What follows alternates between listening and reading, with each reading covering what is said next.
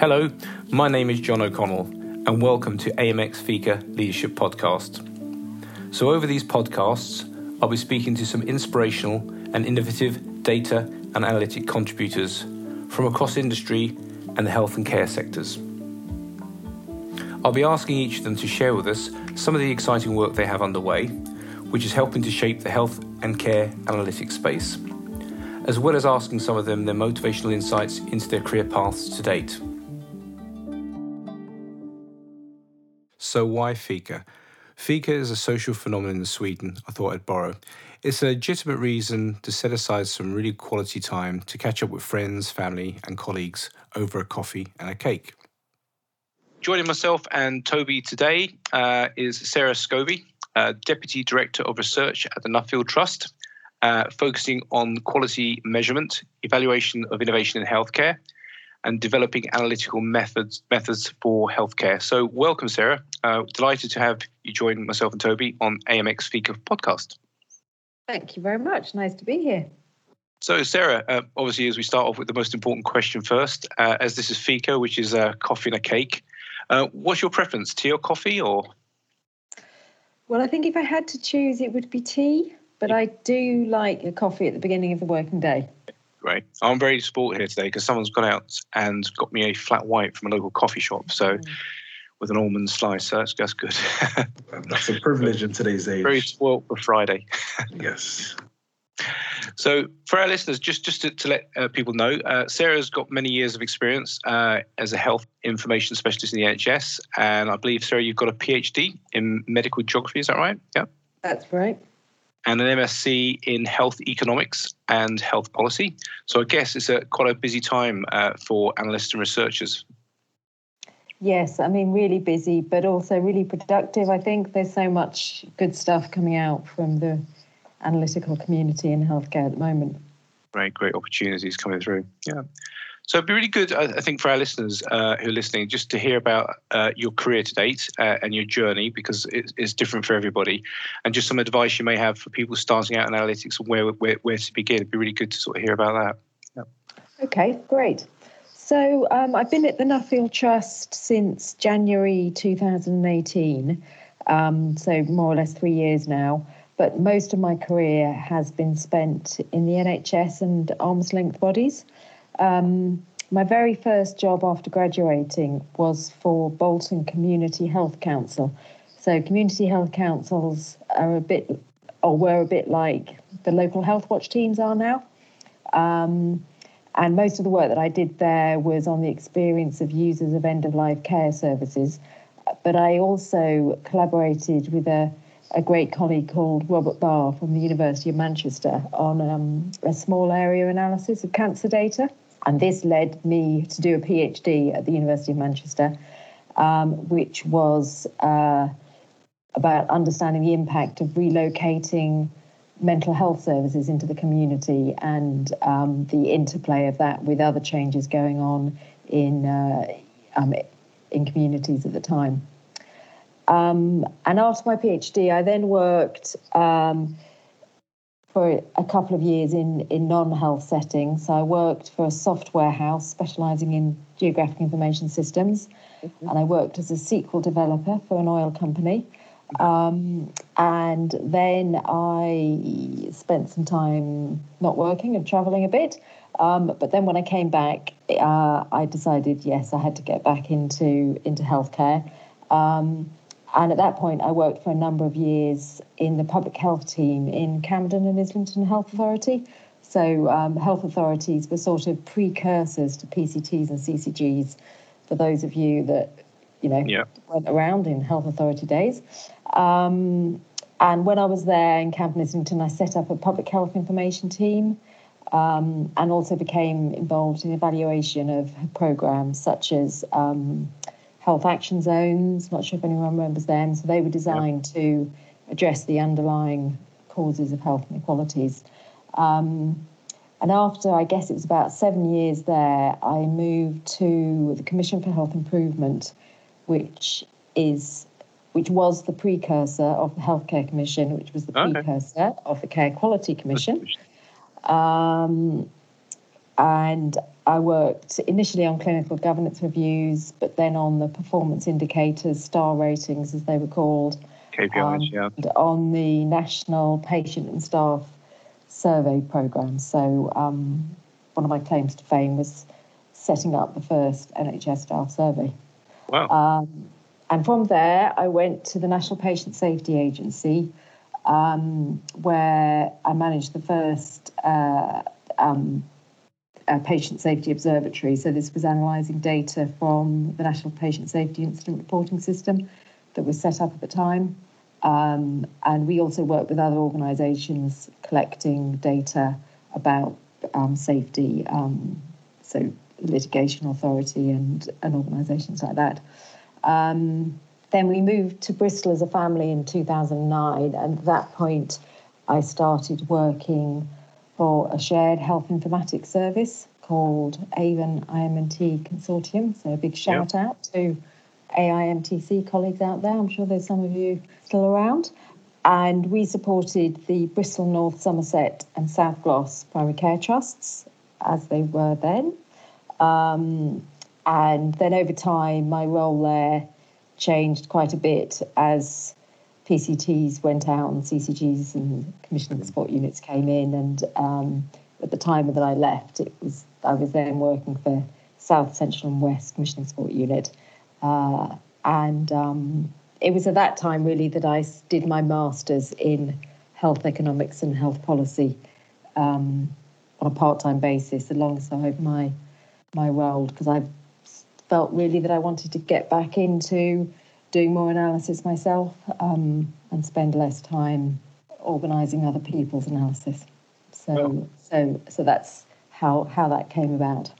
In terms of advice, I've thought a bit about this, and I think there's a few things that immediately spring to mind. So one of them is to do with feedback. So just how important it is to seek out feedback about how you're doing and how you come over and about what people think of what you do. And also learning to give feedback as well, both as a colleague and as a manager, and indeed upwards feedback as well. And I guess as part of that, really trying to make connections with your colleagues, including colleagues outside of your immediate team, because they'll have a different perspective on what you do.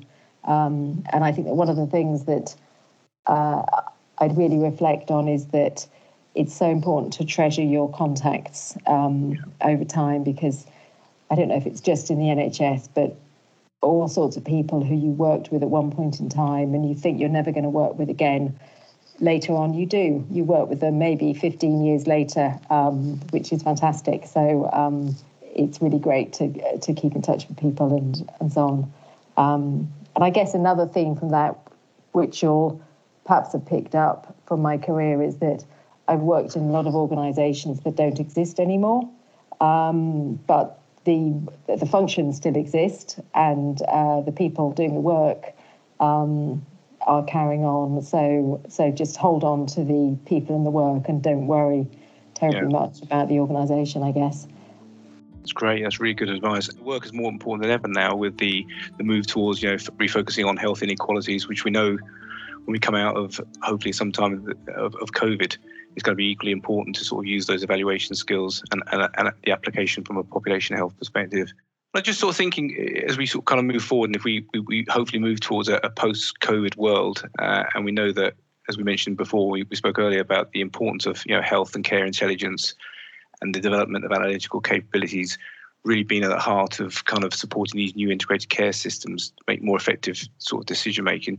You mentioned when we spoke as well, and some of the work I think you've done with Nuffield about the importance of really good data visualization. And I'd be really keen to hear from your perspective for our listeners, what you see as the key important and the benefits of data visualization. Yeah, I mean, so one of our roles at the Nuffield Trust is to get good evidence out there and to get people thinking about what the important issues are, and about whether our policies and the way we organise services could be improved. And so one of the ways that we do that is to analyse data and put it out there with commentary And during the COVID-19 pandemic, we've been doing a Chart of the Week series where we take a often quite specific issue and produce a chart which seeks to tell the story of what's going on. So we've looked at everything from test and trace, mortality and inequality, staff sickness, mental health, all sorts of different aspects of what's going on in the pandemic. And by just taking an issue and really thinking about how to communicate that message, you can get a lot more people interested, we think, and understanding what some of the important issues are. And particularly at the moment, there's so much interest in healthcare that there's a great opportunity there to get some of those points across. And I think as well for analysts, it's a really good discipline to try and write about what it is you're finding. I think it's very easy for analysts to churn another chart, another report out, but actually really thinking about what it means and what the implications are is a really important skill. And sharing, I suppose, what you found with your analysis, but asking people for feedback on what they think as well, opening up that debate. Yeah, absolutely, yeah. Thank you, Sarah. That was really informative.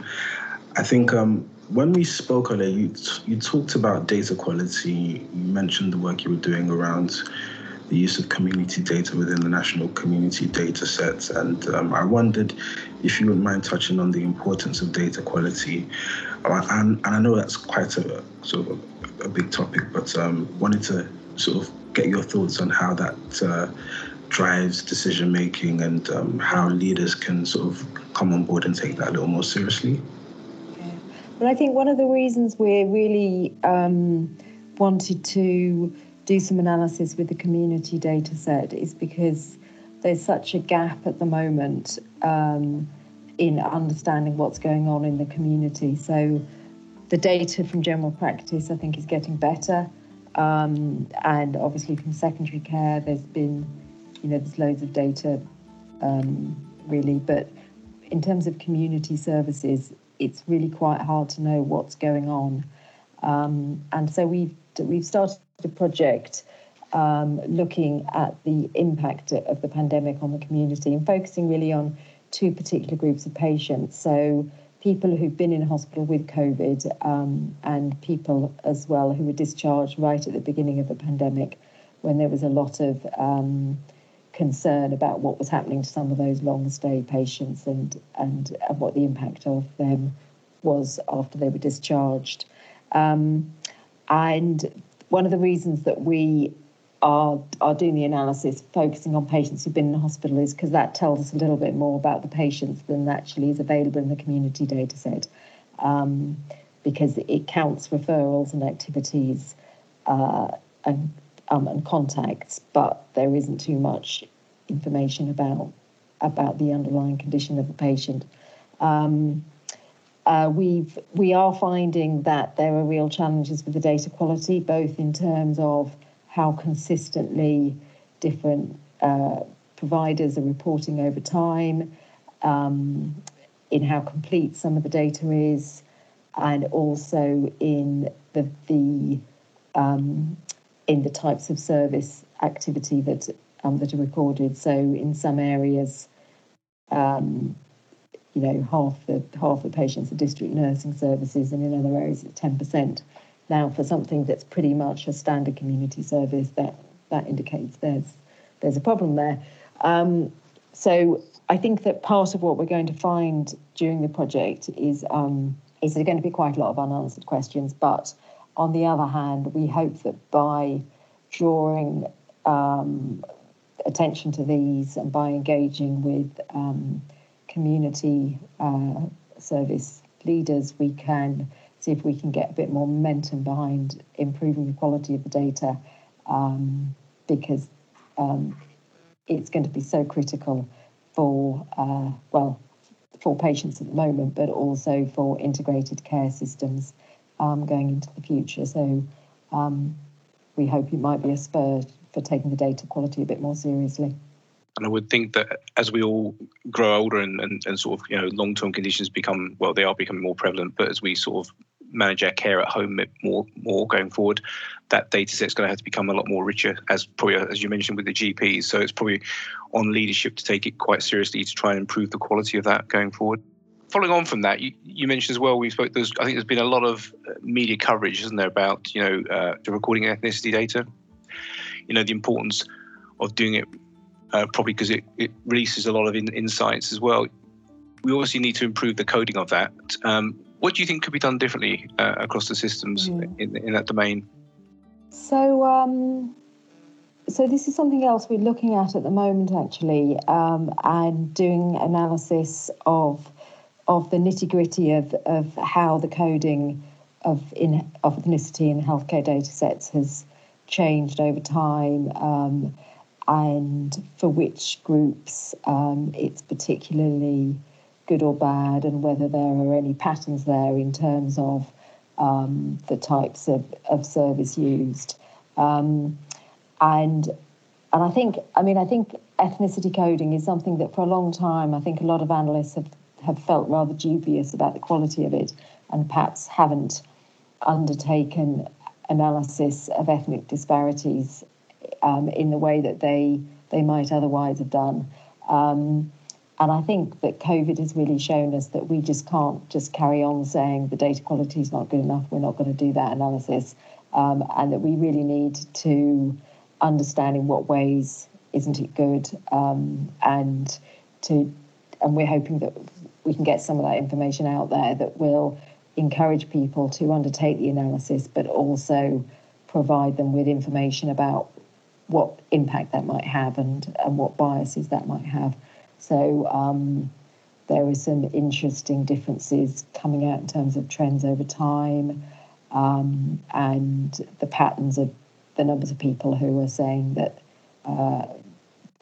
it's either unknown or it's not stated. And also another important issue is the various categories, the other categories, which are tending to be a bit of a bucket, we think, with a lot of people ending up in those categories, and then you get some very odd results when you compare the different types of activity with the population data that's available.